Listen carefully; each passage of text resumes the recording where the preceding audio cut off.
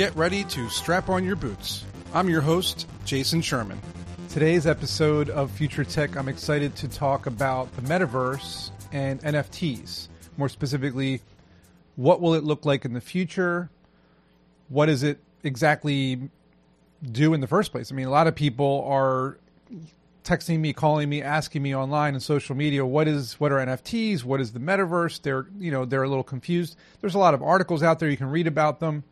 Of course, Facebook, Mark Zuckerberg recently rebranded Facebook as Meta to show everyone, hey, we don't want to be the big bad Facebook anymore. We want to be Meta, right? So it's just a rebranding. But just to kind of give you guys like a simple, as simple as it can be, definition of the metaverse, the easiest way, it's really two words, right? It's a virtual environment or a virtual experience, right? This could be wearing a VR headset where you are hanging out with friends, watching a movie together, or in an alternate reality type space. They're called alt space VR, using an Oculus or a Quest or some other VR headset. But really, it's just like the real world, but in a virtual environment, right? And there's a lot of things you can do in a metaverse. So we can touch kind of on those things, on what you can do in a metaverse, so we can see where it's headed. So one of the main things you can do is you can buy land, right? There are environments such as like Decentraland is very popular. The Sandbox is getting some popularity, and there are others as well, where you purchase land as an NFT, and that's something else that we're going to cover here. So I guess we'll talk about what an NFT is, so that we can talk about how it works in the metaverse. So an NFT stands for non-fungible token. It's basically just proof of ownership, right? So I'm going to give you a real world example. It makes it real simple. Let's say you want to buy a Picasso painting, right? These paintings are worth tens of millions of dollars. There's a lot of fakes out there, or posters. You can buy, a poster, and the poster of the Picasso painting is not real. It costs you $10. That's kind of what you would consider a screenshot of an NFT painting, right? Like, so let's say you're an artist and you want to sell a painting that you digitally drew in Photoshop or on your iPad or whatever. You post it as an NFT on a market like OpenSea or Rarible. There's a lot of these NFT marketplaces. And what happens is people will bid or buy your NFT or your art piece, your whatever it is you're selling. It could be anything. It could be a song. It could be a book. And what happens when they purchase it, there is a transaction on a blockchain, which is basically a ledger, a spreadsheet, a public document that says, person A is selling the item, person B purchased the item. The transaction shows up on the blockchain, and that way you can't dispute the ownership. Right, that's what it is. So if you take a picture of the NFT art piece, or you take a screenshot of it, you don't own it. You just have a screenshot of it. You can't prove that you own it because your transaction is not on the blockchain. So going back to the Picasso painting, let's say you go to Christie's or Sotheby's auction house and you're a zillionaire and you can afford a $50 million Picasso painting, and you bid on the painting and you win the auction. Now you have all this paperwork, like the provenance, the documentation, the invoice, the purchase order, the bank wire transaction, like all that stuff that proves, certificate of authenticity, that proves that you own this piece of art. That is the real world example of buying an NFT, all the paperwork, documentation, and proof. The NFT piece of art is on the blockchain. You purchase it. The transaction is on the blockchain. Can't dispute it. You're the owner. That's it. It's actually really simple. So taking the NFTs now, putting them into the metaverse. This is where it gets cool, right? So let's say you're in Decentraland. It's a good place to start because everyone has been hearing about the Sandbox or Decentraland. Let's say you want to open a clothing store. You have a nice fashion line and you can digitally draw your outfits, or you can take pictures of them. You can now buy a parcel of land as an NFT on OpenSea or Rarible or Decentraland.com. And you can purchase a parcel of land and start building a store.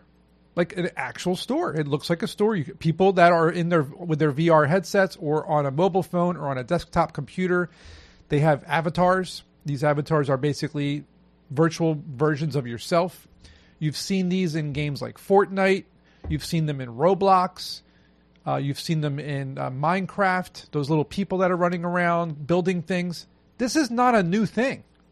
The metaverse is not new. It's only starting to gain popularity because Facebook rebranded to Meta, and cryptocurrencies are building games and building virtual environments, and virtual reality headsets are becoming very popular nowadays. But this is not a new thing. We've seen the movie and we've read the book Ready Player One. That's a version of the metaverse, right? So you build your store in this metaverse, in this virtual environment, and now people who have avatars or have accounts in these, lands can come and check out your clothing. You can maybe sell pieces of art or actual clothing as NFTs. You can pretty much do anything. The cool thing is, as we move into where this is headed, the future. So as we move into the future of the metaverse and NFTs, as some people think we're in the beginning of it, I think we're somewhere in the middle of it, right? Because we've already been building, again, Roblox, Minecraft, Fortnite, Decentraland, Sandbox. These things are already a reality, virtual reality, pun intended, but they're already a reality. We've already been kind of living in these virtual environments. We've already been watching movies in virtual environments. We hang out with friends in VR. We're talking a couple of years ago, I owned an Oculus headset, and I wrote an article about this. And I was hanging out with friends from different countries, different states. We were watching movies together, playing games. We were playing Cards Against Humanity together, physically seeing each other face to face. As avatars, but you can see someone, you can talk to someone. It's a lot more personal than texting or on a social media, like commenting on someone. You can physically talk to someone face to face, kind of like FaceTime. But the thing with FaceTime and video chatting and Zoom is that you're just staring at a screen. You're just talking to someone, and that's it, right? With VR and the metaverse, it's more collaborative. It's more personal. It's more fun. So as we move into the future, that fun and those collaborations and the experiences are just going to be bigger and bigger and bigger. Some of the examples I can think of would be music, right? So as a good example, I had just watched this virtual concert that Justin Bieber held like a week ago, right? This just happened. He was wearing a mocap suit, motion capture suit, so you can see him in a little window. And then his virtual avatar of Justin, which looked like him, but was virtual. And then all of us who were watching were also standing around him in this virtual environment, cheering him on and posting chat messages that popped up as speech bubbles. And he was singing and performing while we're watching him in this virtual environment. People wearing VR headsets, they're actually in the concert.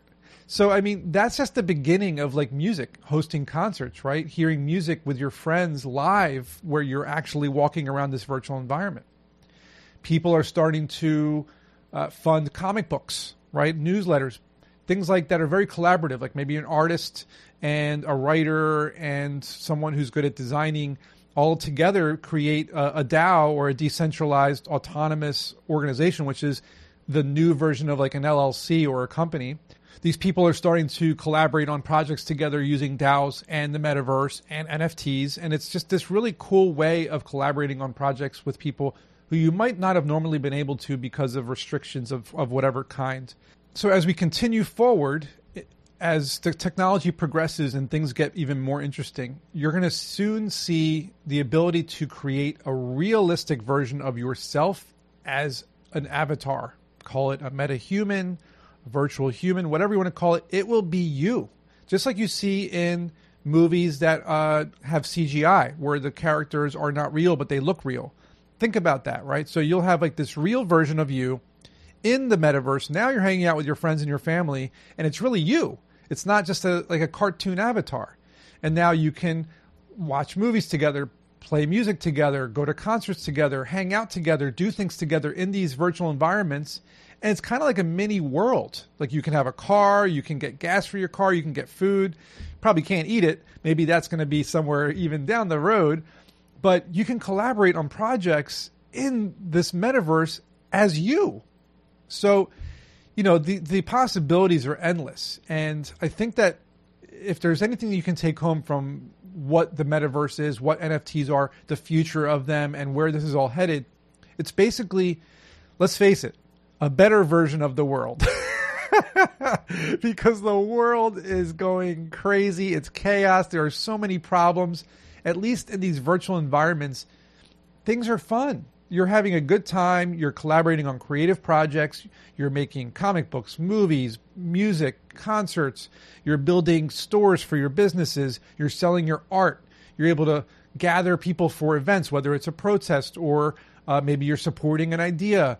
You can do so many things in VR and in the metaverse using NFTs that you just can't do in the real world the same way. And it's no secret that it's only gaining popularity when you see names like Nike and, Sony and, every single big company, Microsoft, and everybody is jumping into the metaverse. You have these Matrix, the new Matrix movies coming out, and this company is releasing 100,000 Matrix NFTs.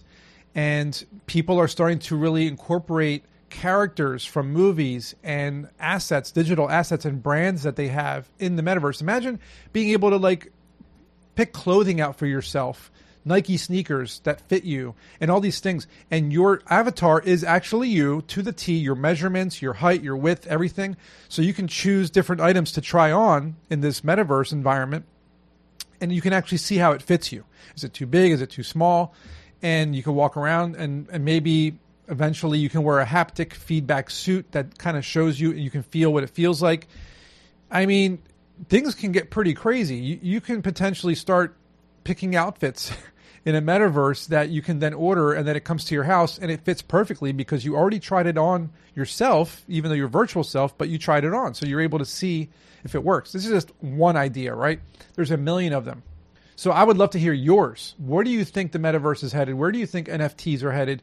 I mean, you can already buy a domain name. Like I own jsherm.soul. If you want to send me Solana coins, send them to jsherm.soul instead of a long 20 character, it's like letters and numbers, crazy, Solana address. Instead of doing that, just send it to jsherm.soul. Look at that.